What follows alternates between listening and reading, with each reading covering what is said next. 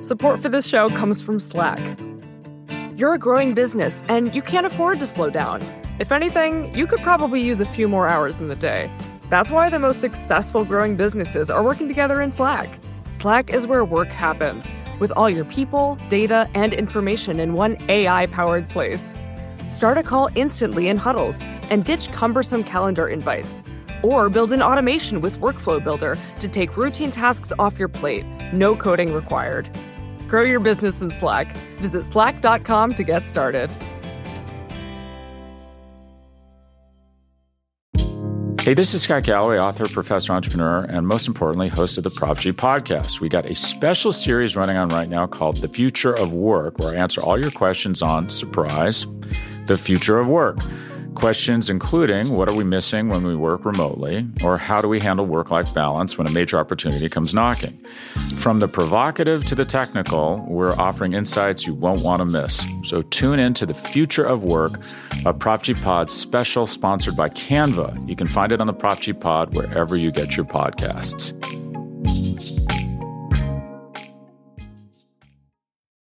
How do we know what's real?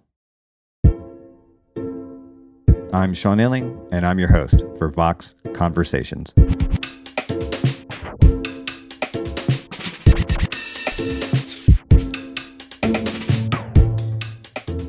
As long as humans have been around, we've been asking some version of this question.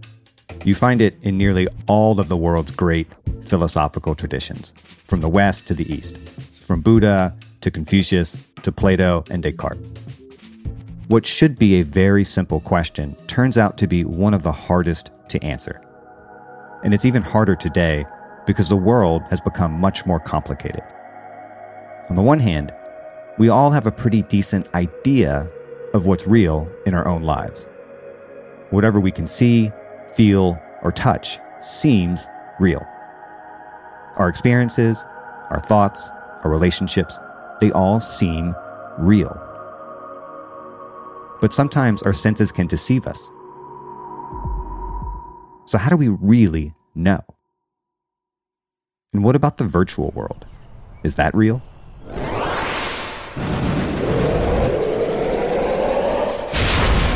Imagine you're wearing augmented reality glasses while strolling in a park. You see the benches, the trees, and fountains that anyone would see. But you also see a Pokemon scurry across your field of view, or a digital warrior brandish a sword to fight you. It's not quite an illusion. I mean, you're not hallucinating, but are those digital creatures real? My guest today is David Chalmers, a pioneering philosopher at NYU who has done groundbreaking work in the study of mind and consciousness. Chalmers has a new book out called Reality Plus, and it's a wondrous tour through the philosophical history of my opening question. In the book, he argues that virtual realities are genuine realities.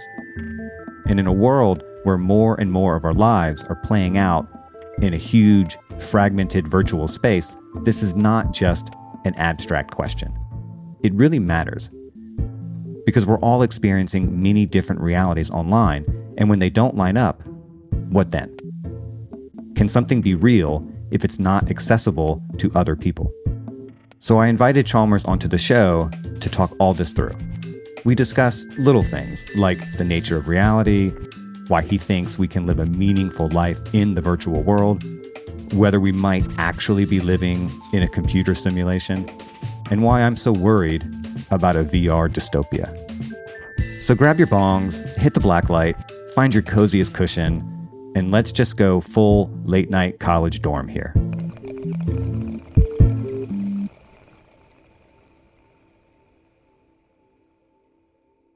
David Chalmers, welcome to the show. Thanks. It's great to be here. Well, look, let's just dive right into the light stuff here. And I'll start by asking you, obviously, a very simple question. What is reality? You seem to think if we're not exactly confused about what's real, we're at least confused about the difference between real and unreal. Yeah, I mean, despite calling my book Reality Plus, I'm still not entirely sure what the word reality is meant to mean. I mean, in one, at least there's many different meanings for the word, and philosophers love to make these distinctions. So I guess on one meaning, reality is just everything that exists. It's the entire cosmos. Reality is whatever there is and nothing else. Then in that sense, reality is like, okay, the cosmos. But then you can also talk about realities. We talk about virtual realities, physical realities, and so on. And then part of the theme of this book is that reality may be made up of many different realities, physical realities, virtual realities. Then I guess a reality is more like maybe a space, like an interconnected space of goings-on that interact with each other in the right way. And then reality in the sense of all that is might be made up of many of those different realities. But then I think maybe the third, and maybe the thing you're getting at the most in this question is, what is it to be real? In that sense, reality is something like realness, the property of being real. Some things are real, some things aren't. They're just like fiction. So it's like, yeah, Joe Biden is real. Santa Claus, alas, is, maybe just a fiction, not real. Slow down there. Spoiler alert. So what is the difference between being real and not being real here? I think maybe one key difference is something is real if it has causal powers, if it can make a difference in the world. Another thing that I think matters a lot to us is if something is all in our mind, then we think of it as not being fully real. So if something is outside the mind, independent of the mind, affecting us, that's a criterion for being real. And maybe the other most important one is not being an illusion. Things being roughly the way we think they are. If I have an experience as of, I don't know, a pink elephant in front of me and there's no pink elephant there, then we'd say, okay, that's an illusion. And, if that was like how it was for all of our life, that we were experiencing all of this around us and none of it was there, then we'd say that's an illusion. So yeah, maybe those three: causal powers, independence of the mind, and not being an illusion. Maybe those are the three most important things for being real for me. God, I'm so excited by all the potential roads we could go down here. I can barely contain myself, but I'm going to try to stay on the tracks, as it were. And, the beginning of your book is a kind of compressed history, a compressed philosophical history of this very old question about the nature of reality, about what is real. And you go from religion to literature to science and pop culture. Why do we still not seem to have a very good answer to this question? I mean, on the surface, it ought to be the simplest question we can ask, right? What is real? Well, there's so many different questions that you ask when you ask what is real. What things are actually real that are out there? Well, that's partly a question for science, cosmology and physics and everything else, to figure out what is there actually in the universe. I mean, in a way, the philosophical question isn't just what is real, but what is it to be real? What kind of thing counts as real? And furthermore, when it comes to some of these weird scenarios, like a virtual reality, for example, does that actually have the properties to count as real, or is it fake or illusory? So I think some of these questions are, old questions in new guises that come up in thinking about modern technology. But you're right that the old questions we never quite settled. Descartes said, how do you know that you're not being fooled by an evil demon who could be playing with your mind right now? Also said, how do you know you're not dreaming? And he basically assumed that if it's a dream, it's not real. If it's an evil demon playing with your mind, it's not real. And I'm sure he would have said, if it's a virtual reality, it's not real. And that's almost the orthodox answer to these questions. But I think this is a case where orthodoxy may actually be getting it wrong. And I want to argue that, virtual realities are more real than we think. Even Descartes' scenarios may have had an element of reality to them. Well, let's talk about the virtual world then. Because I think most people would say, and I guess I would include myself in this camp, though reading through your book, I'm starting to question some of this. But I think most people would assume that the virtual world, the online world, the gaming world, all of it, is less real, air quotes, than the physical world. That it's a second-class reality compared to the material physical world. Do you think that's wrong or misleading or too simple? I don't know. And I do think to some extent this could be generational. As people in my generation, I'm in my 50s, are much more inclined to count digital worlds as second class and not fully real, whereas people born in the last 20 years or so are basically digital natives who are used to hanging out in digital realities. And from their perspective, I've found it's often much more natural to count, digital worlds and the virtual worlds that they've been interacting with as full-scale aspects of reality. I mean, there's some sense in which they're, I wouldn't want to say second class, but maybe second level. We all acknowledge there's a physical reality, and then there are these virtual realities which are created within the physical reality and to some extent depend on the second reality. So I'd say they're second level realities. And it's also true, we say things all the time like IRL, in real life, and so on, to draw the distinction between physical reality and virtual realities. But I guess I would maybe draw that distinction as something like the original reality and the derivative reality versus real versus unreal. Well, why do you think it was important to make an argument that the virtual world, if not quite as important or whatever as the physical world, is every bit as real or every bit as meaningful? Why do you think it was important to explore that and to make that case? Oh, I guess for a lot of reasons. I mean, I think philosophically, just in terms of fairly traditional philosophical questions, this helps us to think about the relationship between the mind and reality. What can we know about the external world? Descartes had these famous arguments that said, not so much, maybe we're in a simulation and none of this is really happening. And I came to think, maybe we've got to rethink the relationship between the mind and reality so that, simulations are more real than we might have thought. So part of that was traditional philosophy, but also it just became increasingly clear that these are actually are going to be very pressing, practical questions in the next few decades.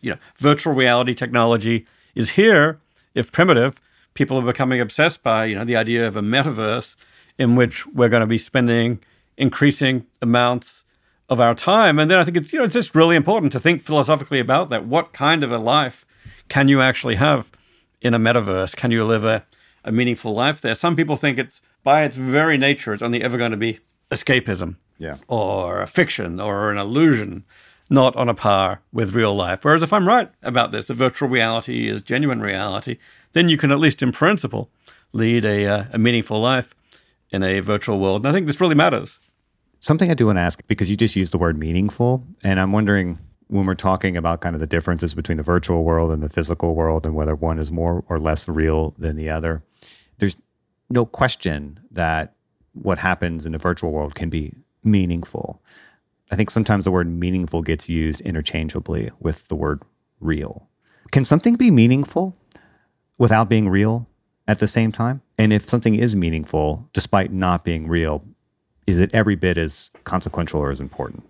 I mean, certainly there are meaningful things that are not real. The characters in The Lord of the Rings are very meaningful to many people, even though they're fictional.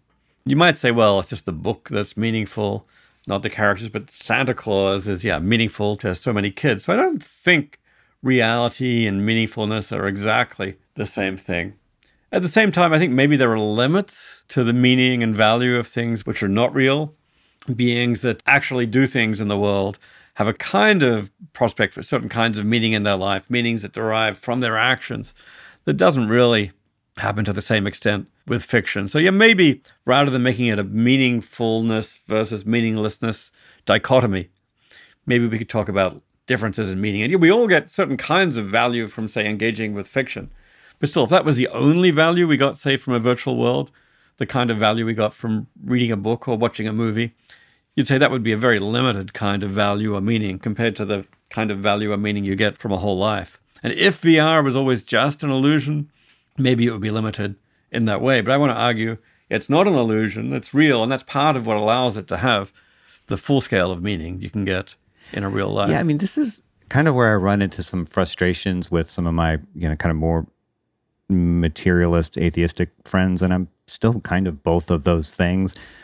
But when you get into some of these debates about something like religion, right, we're having this conversation, a very empiricist conversation about whether like a certain proposition or a certain belief is true or real, almost seems beside the point to me, right? If believing in a certain proposition or believing in a certain story becomes a kind of motive force, if believing in something makes something else in the world possible, if it creates a community or creates something in the world or makes something in the world possible because of that belief. Is it less real? Is it just as real? Is it true? I mean, I'm myself an atheist, so I think, when most people believe in gods, it's probably what they believe in, the entity they believe in, may not be real.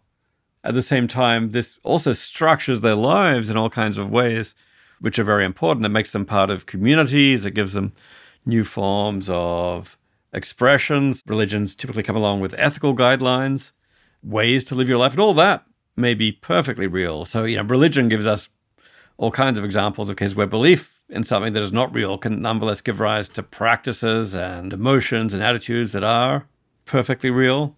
I don't know. What's that line from Morpheus in the original Matrix? What is real? What is real? How do you define real? If you're talking about what you can feel, what you can smell, what you can taste and see, then real is simply electrical signals interpreted by your brain. This is the world that you know. Is that a gross simplification, or is that kind of correct? Is that true? Is that what real is? Well, I read Morpheus in that passage as kind of running a version of philosophical idealism that says, what's real is just what's in your head. Yeah. If you experience it as real, then it's real. And I'm a little bit reluctant to get on board with something as strong as that, because I do think it is possible for people to be deceived or under full-scale illusions. I do think there's more to reality than what's in our mind. But on the other hand, what's in our mind matters too. There's this great line in, I think, one of the Harry Potter novels towards the end where Harry says something like, Professor, is this all real? Or is it just happening inside my head? Of course it's happening inside your head, Harry. Why should that mean that it's not real?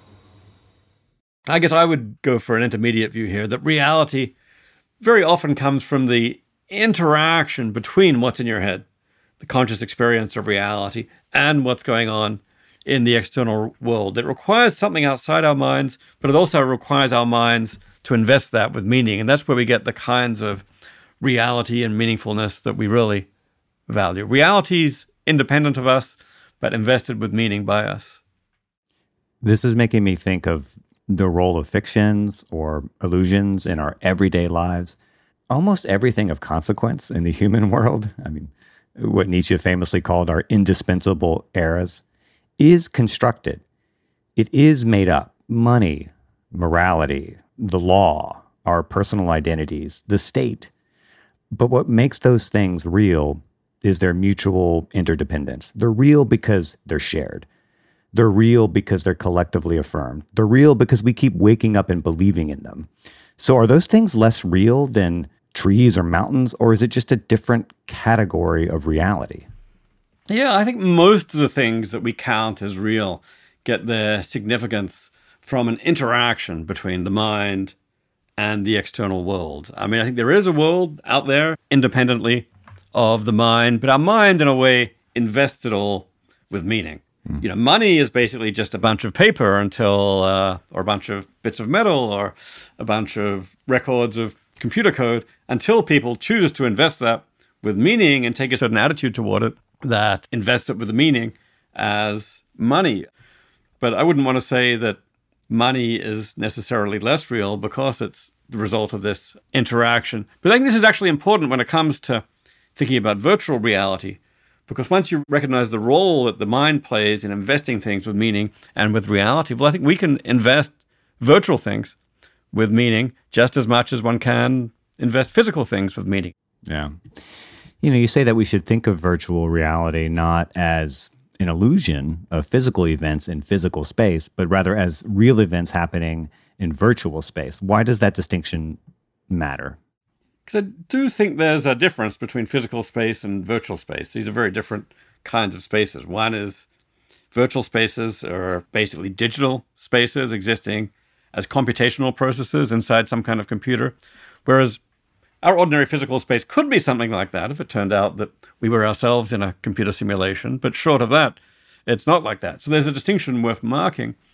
And I think people who go back and forth between physical realities and virtual realities very naturally mark this distinction. It's like, okay, now I'm in physical space. Now I'm in virtual space. Normally, you automatically have a sense of which one you're in. Even if you're using mixed realities, maybe glasses that project virtual objects out there into physical space, you want to have a sense of what's virtual and what's physical. So I think we very naturally, even just as part of our automatic perception of the world, at least as, expert users of virtual reality technology, perceive some things as being virtual and some things as being physical. If we were to perceive a virtual object as being a physical object out there in physical space, that would actually be some kind of illusion, on my view. But I think that's not the standard case with VR technology. We standardly perceive the virtual things as virtual in virtual spaces, and we perceive the physical things as physical in physical spaces. Why is that, you think? Is that just our natural intuitions, or? I think it's important to us, for whatever reasons, to know what kind of world we're interacting with at a given time. At least now, at this moment in time, we can do very, very different things in virtual worlds and physical worlds. You can walk right through an object in virtual reality. It's no problem. But if you try and walk through someone in physical space, well, you'll get in a lot of trouble. So it's an important distinction to mark. And I think furthermore, right now, there are so many signs that you're in a virtual world. Things are a bit cartoonish and so on, and the quality is lower grade. So it's not very hard to make that distinction. One thing that's interesting is going to be, once we have more and more sophisticated VR that becomes indistinguishable from ordinary physical reality, at least much of the time, I suspect we're still going to want some way of marking when something is virtual, so people know. It's just somehow it's more comfortable to know which of these spaces you're in. Maybe in the very long term, we'll transition between all of these technologies in a way where we don't care much of the time. But I think in the short term, we want to know.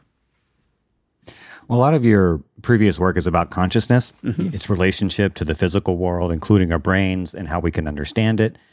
And you became, somewhat famous, certainly in the academic world, for diagnosing what you call the hard problem of consciousness. Can you explain what that is? Yeah, what I call the hard problem of consciousness is basically the problem of how is it that physical processes can give rise to the subjective experience of the mind and of the world. So, when we think and perceive, say when we perceive, some photons hit our eyes and signals get sent to the brain and there's processing in the visual cortex, ultimately leading to some behavior and maybe a report. Hey, there's a red apple. That's all the objective processes.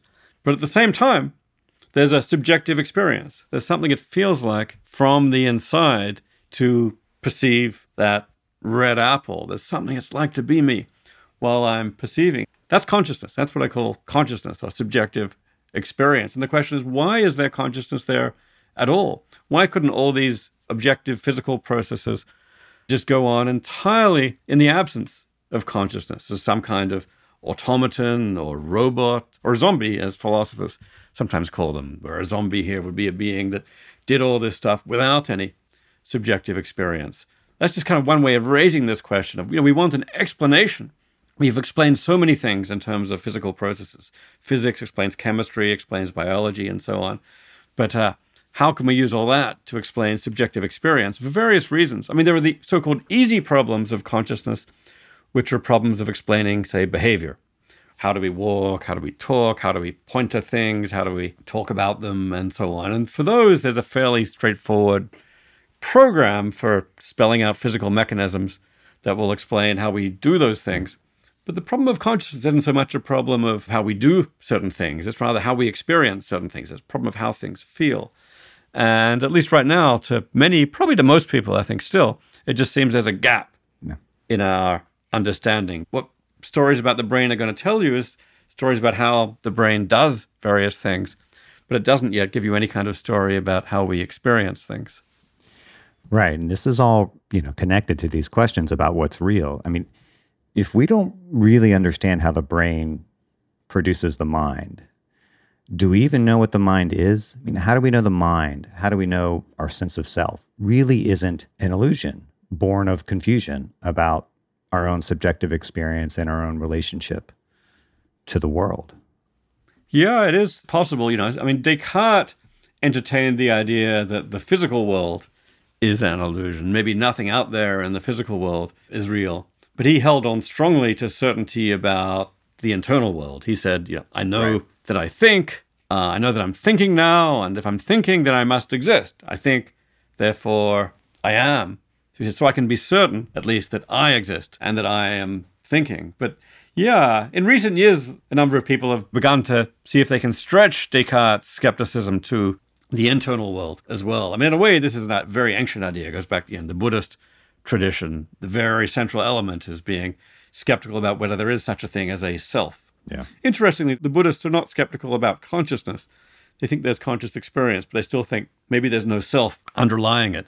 In recent years, people have begun even to stretch this to an even deeper skepticism about conscious experience. Maybe none of us actually are having conscious experiences of the world around us at all. That's just an illusion. Somehow we think we're having these special conscious experiences, but hey, none of that is really going on. How would we know if we weren't?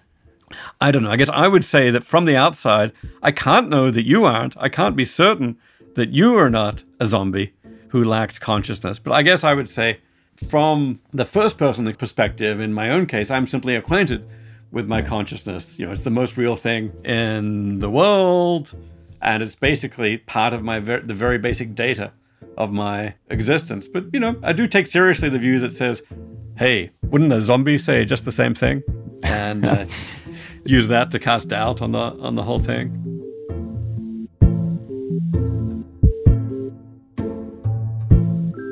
Chalmers' view that virtual realities are real is a bit counterintuitive. I'm used to thinking of reality as something that is objective, shared, and not just in my own mind. But, in his view, how exactly do we distinguish between subjective experience and what's really out there? That's what I'll ask him after a quick break.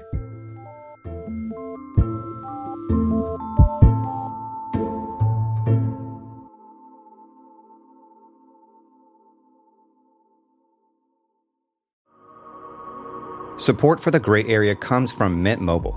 When you hear secret sauce, maybe you think of the mysterious ingredient in your favorite burger. Or perhaps it's your grandmother's terrifying meatloaf, which somehow seemed to secrete sauce. But from now on, when you hear secret sauce, I want you to think about Mint Mobile. Their secret is that they only sell wireless service online. That means they can cut the cost of retail stores and pass those savings directly to you. By switching to Mint Mobile, you can get 3 months of premium wireless service for $15 a month. To get this new customer offer and your new 3-month unlimited wireless plan for just $15 a month, you can go to mintmobile.com/grayarea. That's mintmobile.com/grayarea. You can cut your wireless bill to $15 a month at mintmobile.com/grayarea. $45 upfront payment required, equivalent to $15 a month. New customers on first 3-month plan only. Speed slower above 40 gigabytes on unlimited plan.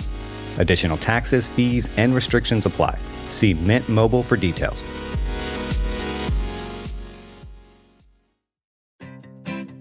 Support for this show comes from Slack. You're a growing business, and you can't afford to slow down. If anything, you could probably use a few more hours in the day. That's why the most successful growing businesses are working together in Slack. Slack is where work happens, with all your people, data, and information in one AI-powered place. Start a call instantly in huddles and ditch cumbersome calendar invites. Or build an automation with Workflow Builder to take routine tasks off your plate. No coding required. Grow your business in Slack. Visit slack.com to get started.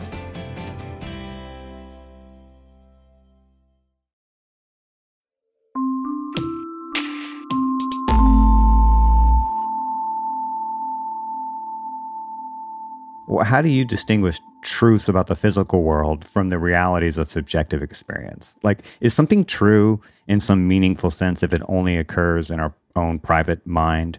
Or is something real if we can experience it in some virtual space, even though others may not have access to that space? Is it real nevertheless?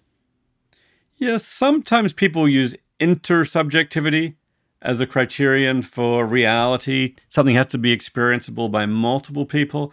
I've always been a little bit skeptical about taking that as a criterion for reality, not least because I think, one case, my own consciousness, I think is perfectly real, whether or not anybody else can observe it directly, and likewise for other people's consciousness. In fact, I think there could be things which are real even though nobody ever experiences them, things that go on inside a black hole or in the early universe, maybe not available to anybody. I'd say in principle, those things could be real. So I don't think I'd want to build that in to the virtual case either. But nonetheless, I'd say that one of the things that at least is very strong evidence that virtual objects have a kind of reality is that they affect our perceptions.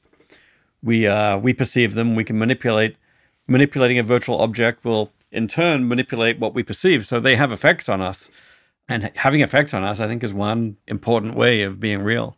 Well, an hallucination has an effect on us, certainly psychologically, certainly emotionally, and even physically. What makes that less real, or real in some different sense than, driving a truck into a brick wall?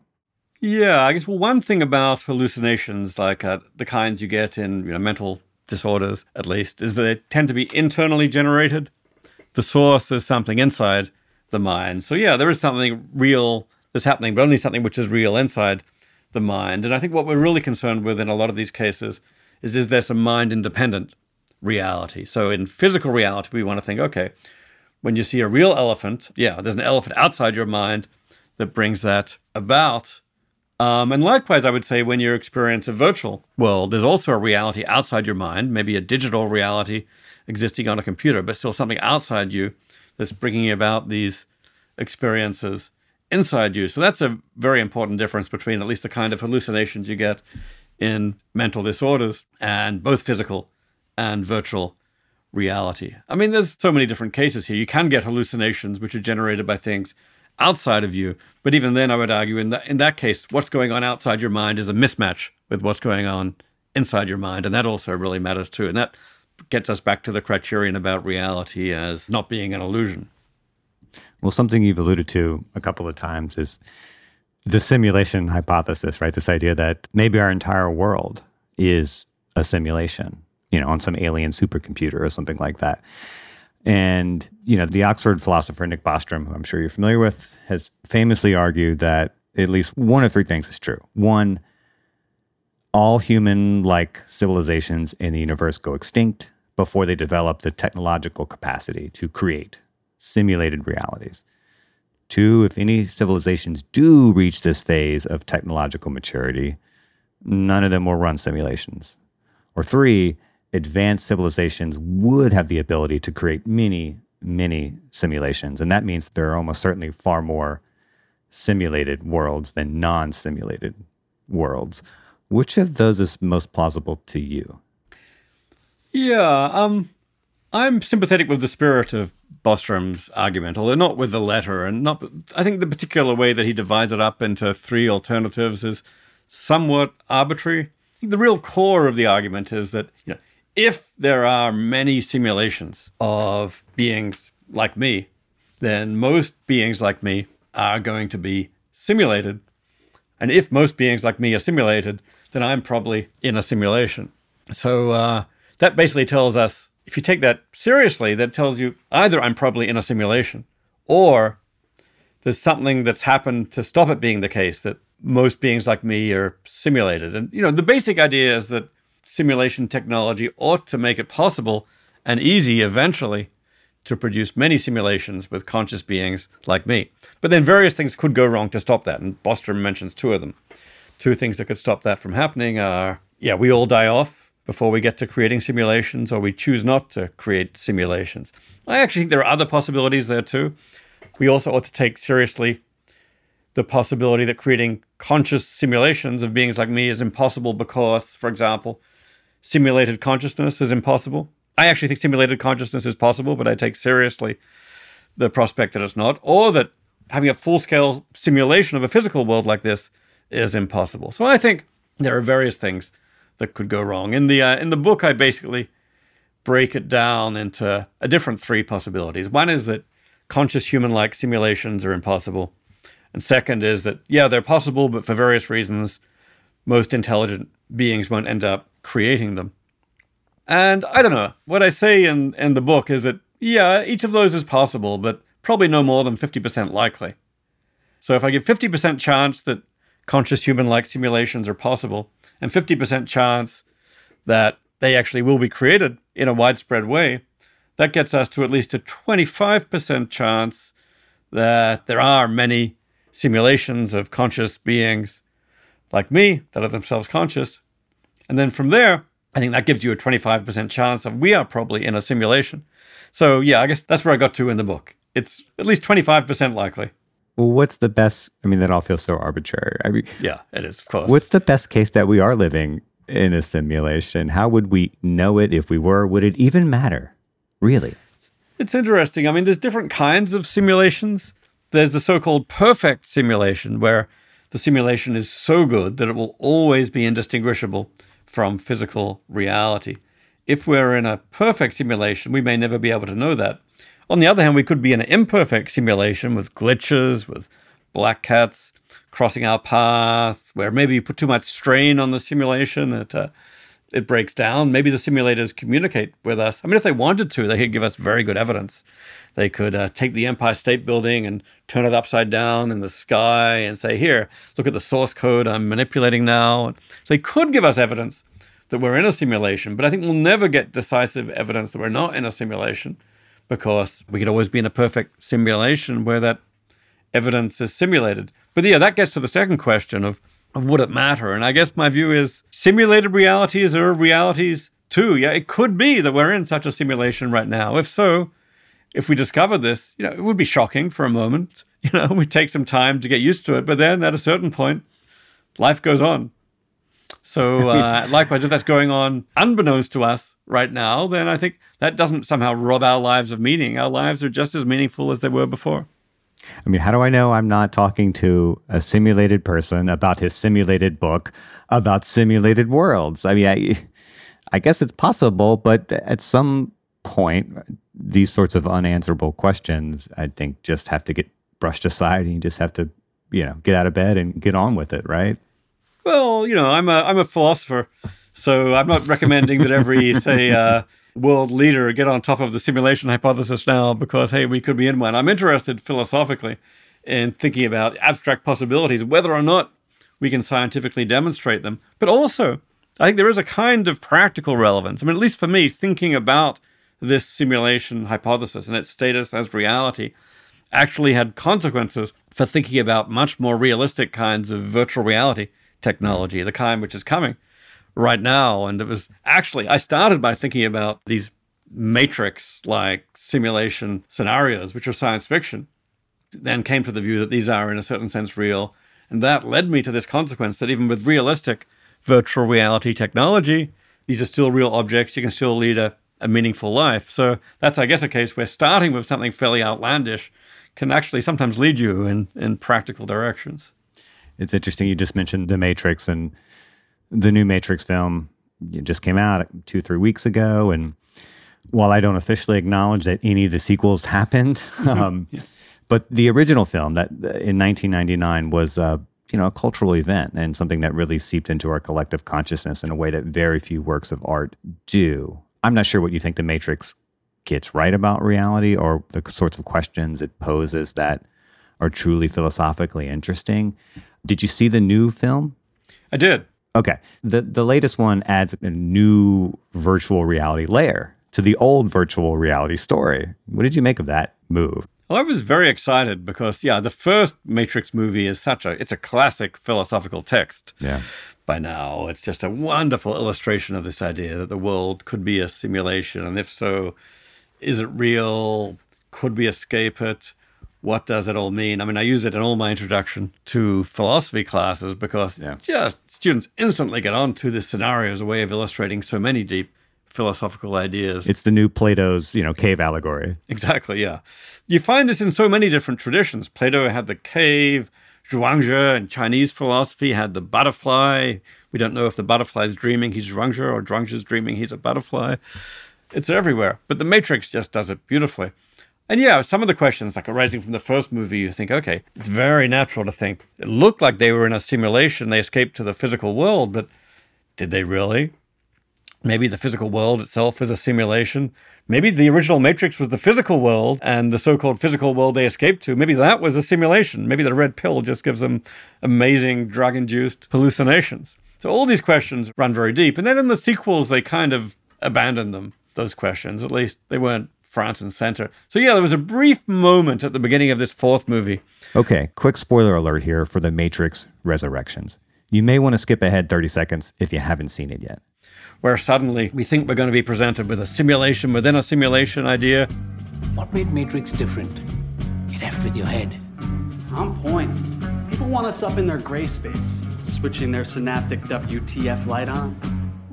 There's a Matrix video game, which is running within the Matrix. There's even a modal, an offshoot simulation of the Matrix video game, which is also running there. So we've got this prospect of simulations within simulations within simulations. And yeah, the viewer is at least briefly led to wonder, could we be taking seriously the question that we're now in that video game? It does at least raise that idea. And then the thought was, if we are in a video game, would that render all this meaningless? Here, actually, another recent movie becomes relevant. I don't know if you've seen Free Guy. That's a movie that came out mid-2021, and it was about people who turn out to be non-player characters in a video game world.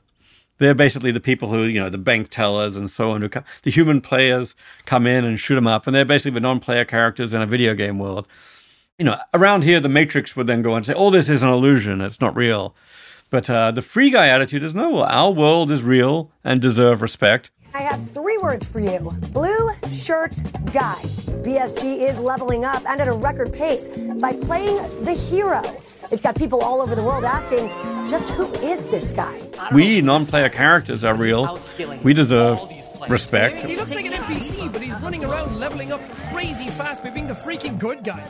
So this is a place where I think this other movie, Free Guy, actually gets things more philosophically right, in my view, than The Matrix, that tends to take the view that what goes on inside a simulation is not real. Well, there is this idea called the it from bit hypothesis, and you explore this in the book, and I'll probably butcher this, but I'll do my best to summarize it for listeners. I mean, it's an idea that kind of upends the standard Newtonian picture of the world as this thing made up of physical objects. And the basic idea is that what we call physical reality is really just the result of bits of information. And when you get down to it, it's all just information. And if that's true, it does seem to follow that if the world isn't really physical, if it really is just information, then the idea that the world is a simulation or some kind of computer program does seem way more plausible. I mean, maybe even probable, right? Yeah, that was actually one of the main arguments I tried to mount in the book, is to say that basically the simulation hypothesis, the idea that we're in a computer simulation, is on a par with or maybe equivalent to this it from bit idea in physics, that basically all the physical entities we know and love, cells, molecules, atoms, quarks, they're all grounded in an underlying level of bits. A computational level of digital physics, if you like. And you might have thought, digital physics, that's not real. But that's not your average physicist's attitudes towards it.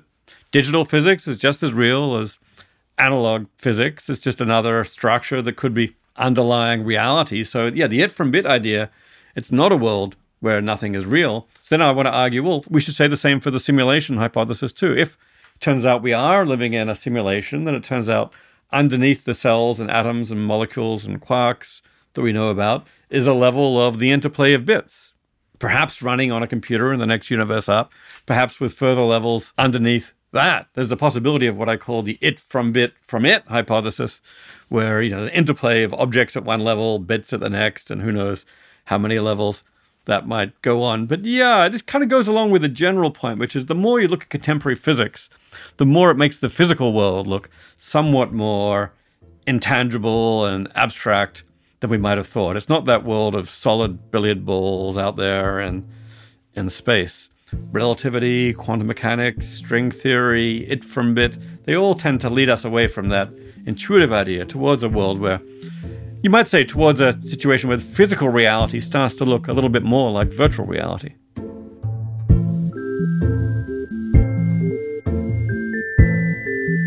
It's kind of exciting to imagine a future where the lines between virtual worlds and physical reality disappear. But that also worries me. Are we heading toward a future where we abandon our shared physical reality for more exotic virtual ones? I'll float that worry to David Chalmers after one last short break.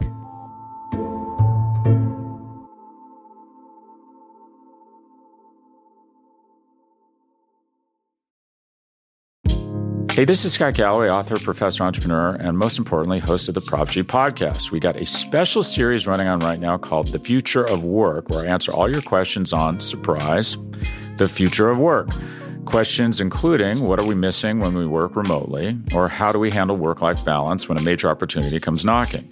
From the provocative to the technical, we're offering insights you won't want to miss. So tune in to The Future of Work, a Prop G Pod special sponsored by Canva. You can find it on the Prop G Pod wherever you get your podcasts.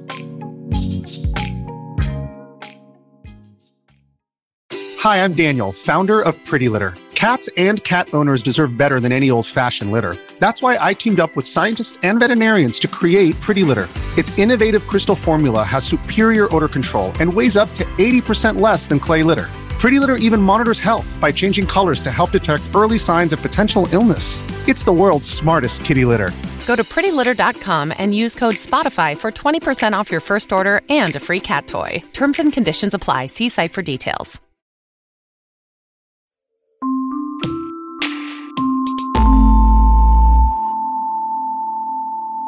So, when people ask me what kind of dystopia I think is most likely, I don't say it's some kind of fascist or totalitarian dictatorship. I think it's a VR dystopia. I think it's a world in which the vast majority of our time and lives is consumed by virtual, brave new world style diversions and entertainments. What do you say to those concerns? Do you think they're misguided? Because you seem a little more sanguine than I am about the increasing role of virtual worlds in our lives. Yeah, I guess my view is neither utopian nor dystopian about virtual reality. My view is roughly just that it's going to be as meaningful as physical reality, with as wide a range of possible experiences and outcomes as physical reality. And physical reality can be, a lot of the time it's awful, it's dystopian. Occasionally it's wonderful. Maybe it's got prospects for utopia. If so, I'd say the same for virtual reality. It could be wonderful. It could be awful. And it's easy to see all kinds of ways in which it can potentially go wrong. One is the model where virtual realities are entirely run by corporations that dominate our lives. They're basically going to be the gods of these virtual worlds, all seeing, all knowing, all powerful. Do we really want corporations in that role? I don't think so. But yeah, another possible dystopia is the one you mentioned, where it's all escapism and diversions, and we're just living out our life as a form of entertainment. Well, I think that could equally happen in a physical world if somehow, all the important labor is taken over, say, by AIs, and then humans may find themselves with nothing much on their hands but leisure and entertainment. And yeah, that has dystopian potential, but I don't think that's especially tied to VR. And the model of virtual worlds that I have in mind is much more one where, we're still trying to build our lives. We're still trying to build communities. We're still trying to build society in the best possible way. There'll probably still be oppression. There'll still be struggle. There'll still be achievements. It's just that all that could be going on in a virtual world. Whether we'll end up in more like the utopia or the dystopia, I have no idea.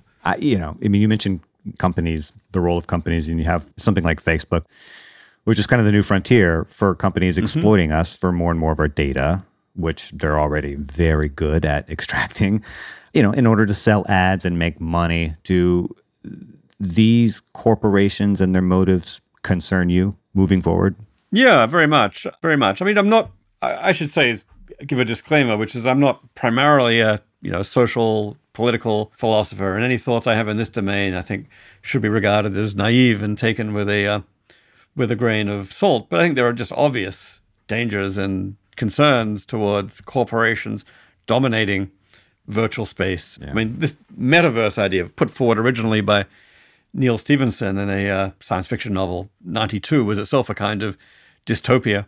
Various people seized on its utopian potential in the meantime, but now we've suddenly had this corporate branding of the idea where Facebook is renaming itself Meta after the metaverse. And it does raise the possibility, if virtual worlds are dominated by and created by corporations, if we have Apple reality and Meta or Facebook reality and Google reality, then you think the worries you have right now about social media are concerning. You think privacy is a concern with social media. You think manipulation is a concern. Yeah, well, once those corporations are basically controlling our entire worlds, at least in the virtual space, then those concerns are just going to be squared or cubed. So I very much hope there are going to be models for the development of the so-called metaverse where, yeah, maybe corporations may have their own corners of the metaverse, but where the metaverse itself, the underlying space of virtual worlds is something more like the internet, something which transcends any particular corporate ownership and which has a whole lot of room for user-owned and user-run worlds, experimentation with new forms of society and new forms of government.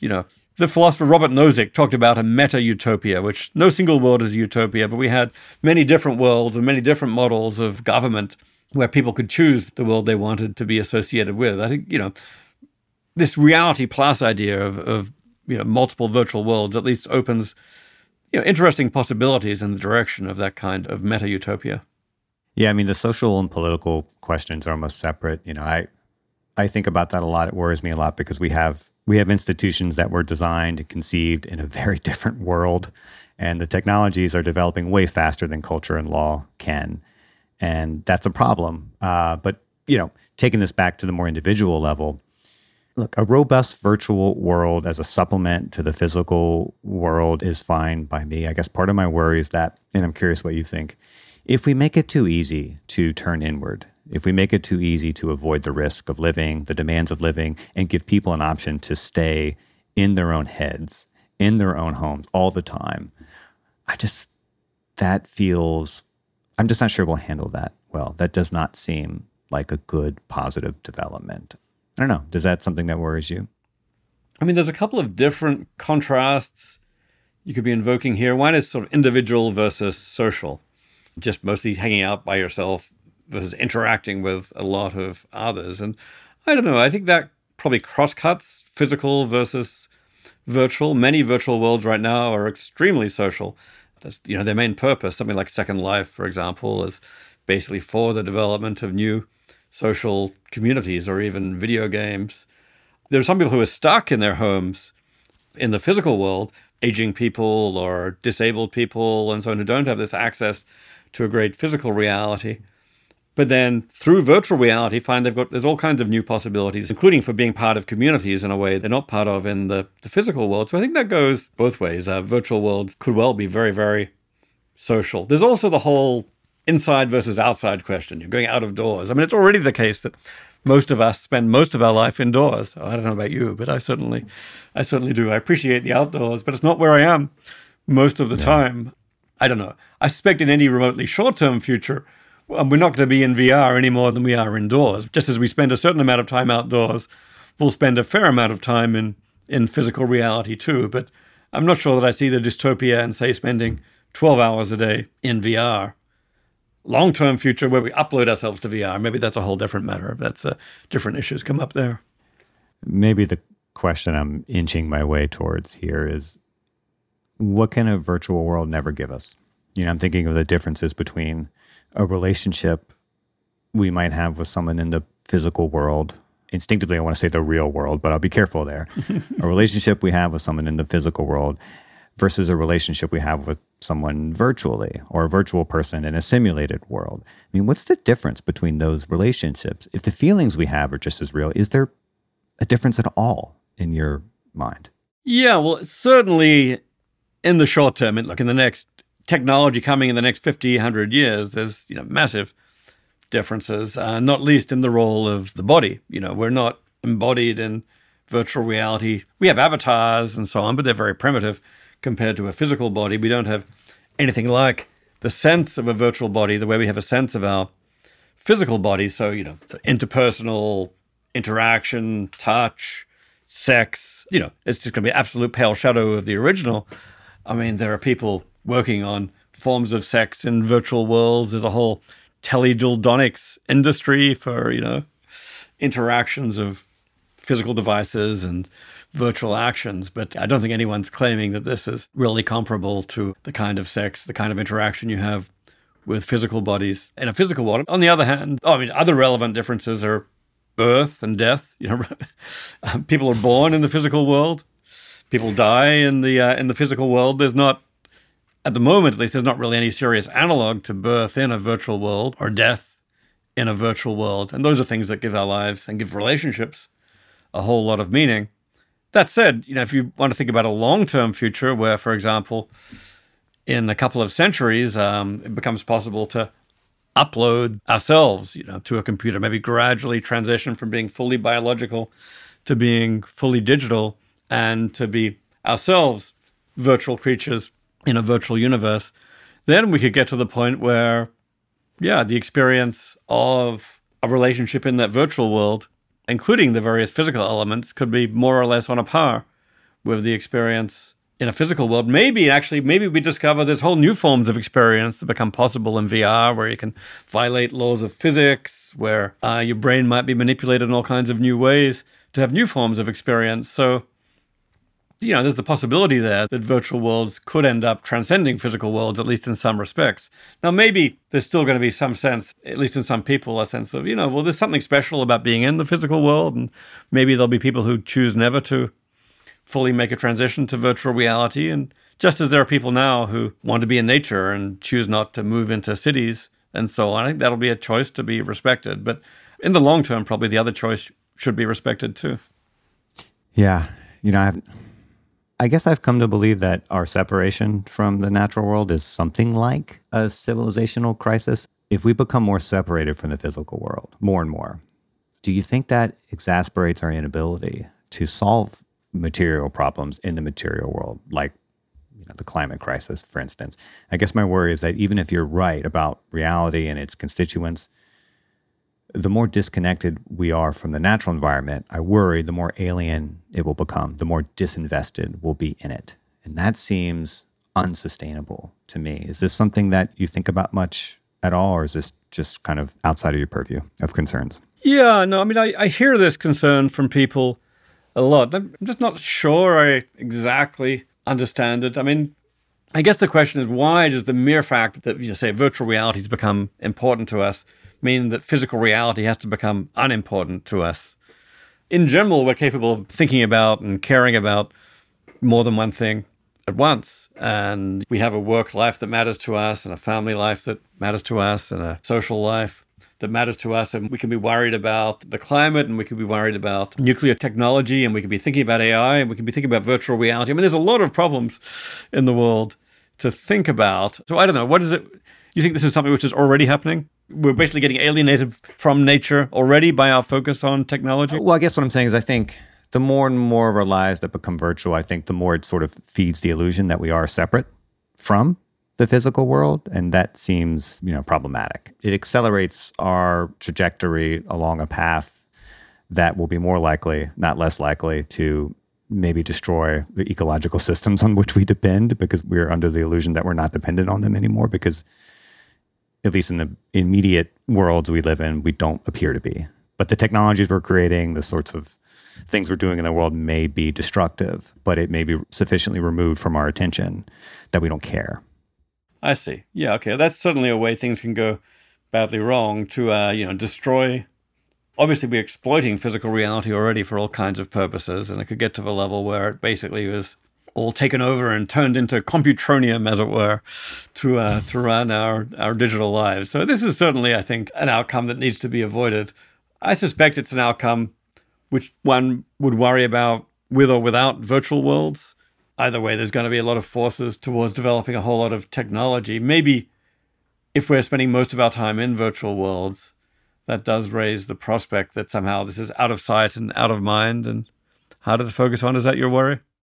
Well, let me get at it another way. You just used the word worlds, plural. Yeah. And that's instructive, I think, right? That's part of the problem here, right? If we're living in a world in which things can be real only to certain people at certain times because we're all kind of living in our own virtual spaces, don't you think that invites a very dangerous, perhaps, disassociation with something like a consensus truth or consensus objective truth, or if we're all inhabiting our own fragmented worlds? That seems like a barrier to cooperation, the sorts of cooperation we would need in order to get things done collectively, right? I'm not sure. I mean, there is obviously the danger of fragmentation, which is already very real. I'm not sure that I see the kind of fragmentation you would get from virtual worlds as being totally different from the kind of fragmentation we get from there being, say, a whole lot of different countries with a whole lot of people and different communities, where I guess we find, yes, fragmentation is an issue. It's hard for different countries to work together, but there are also ways of making that happen, and there are projects which span multiple countries. I guess I could easily imagine that in a society where virtual worlds played a big role, we'd have that kind of fragmentation. We'd have people with strong immediate concerns for what's going on around them. But I'd like to think, at least in a more ideal society, they'd also be concerned for the system as a whole. And okay, maybe the 21st century is teaching us that that's a bit of an optimistic ideal, that, nationalism comes to dominate and our local concerns come to dominate global concerns. But if so, that's a problem with or without virtual worlds. Maybe virtual worlds could make it worse, but I don't know. They'd also maybe open up the possibility for communication and movement between virtual worlds in a way that is much harder in the physical world. Well, that was the hope, right? I mean, that was the dream of the, techno-utopians, right? In like the early 90s and late 80s, this was the idea that the internet and the online world would be a bridge to solidarity, or at least would be a way to form new communities, bigger communities. But in the end, it ended up becoming a source of atomization and polarization and all these sorts of problems that we're kind of dealing with now. I guess in a way, my own philosophical view of these matters actually raises the stakes, because I say, what goes on in virtual worlds really is genuinely meaningful.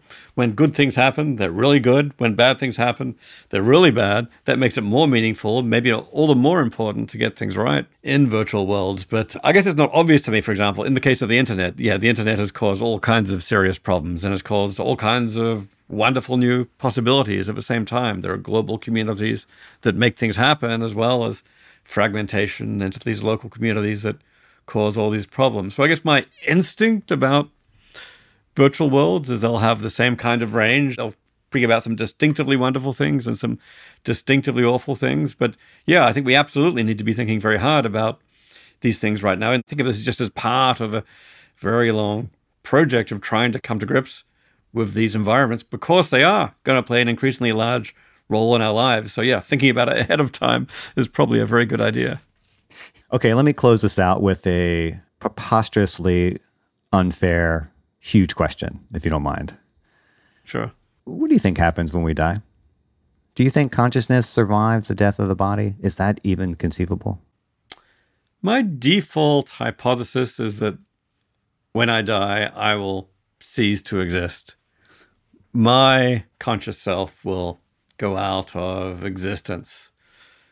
Maybe if certain hypotheses about consciousness are right, if every biological system has some degree of consciousness, maybe who's to say there could be little fragments of consciousness associated with what goes on after my death. But I'm inclined to say that I will be gone. It's partly because I don't really believe in this non-physical soul, which is separable from the physical brain and body, even if I think consciousness is more than the brain and body, but at least as far as I can tell, it's tied to it. That said, thinking about, say, the simulation hypothesis, I have some different ways of thinking about life after death. For example, maybe if we're all bits of code inside the simulation, then there's a possibility that upon physical death inside the simulation, that code could be lifted up by the simulators and moved to some other virtual world or some other portion of the simulation. And who's to say that couldn't qualify as some kind of life after death? I mean, boy, there's ways you can imagine it setting up where, say, the simulators decide that only if they will upload all and only the creatures who worship them as simulators during the life of the simulation. And I don't think that would be a very ethical way to be a simulator, but that would be one form of life after death. So maybe thinking about the simulation idea makes me somewhat more open to the idea that perhaps ourselves could have some existence that goes beyond the mere existence of this physical body, although it may still be tethered to something quasi-physical in the next universe up. So think about that as a somewhat more naturalistic form of life after death that even someone who's not traditionally religious could still be open to. Is it maybe possible that individual consciousness upon bodily death just melts into some higher form of consciousness, and that is a kind of life after death, even though the experience of being a self will have disappeared, but it is a kind of evolution into another kind of consciousness? It's just a dissolved higher form?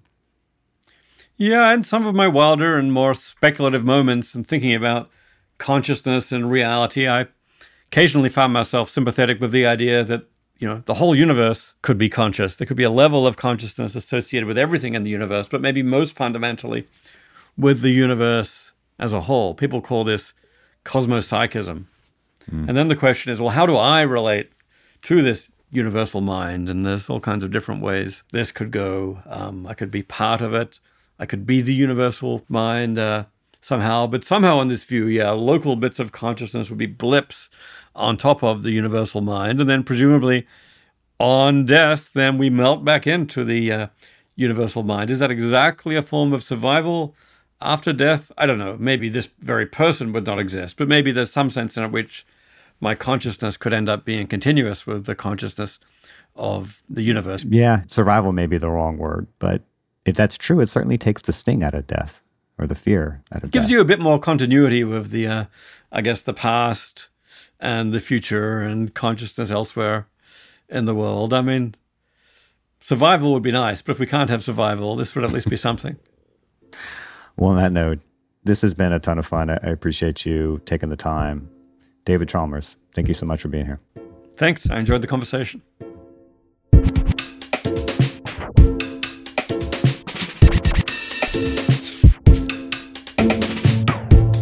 Vox Conversations is produced by Eric Janikis. Our editor is Amy Drozdowska. Paul Robert Mounsey mixed and mastered this episode. Our theme music was dreamed up by the mysterious Breakmaster Cylinder, and Amber Hall is the deputy editorial director of Vox Talk. If you like the show, let us know. Room for improvement? We want to hear that too. We're curious to know what you think, what you want more of, and what we could improve. And if you have ideas for future guests or topics, send us your thoughts at voxconversations@vox.com. And hey, if you did like this episode, share it with your friends, and please rate and review. And join us on Thursday for a brand new episode of Vox Conversations.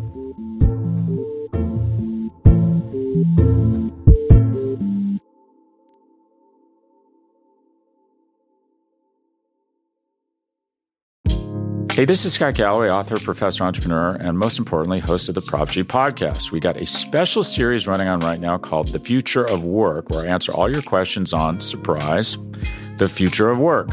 Questions including, what are we missing when we work remotely? Or how do we handle work-life balance when a major opportunity comes knocking? From the provocative to the technical, we're offering insights you won't want to miss. So tune in to The Future of Work, a Prop G Pod special sponsored by Canva. You can find it on the Prop G Pod wherever you get your podcasts.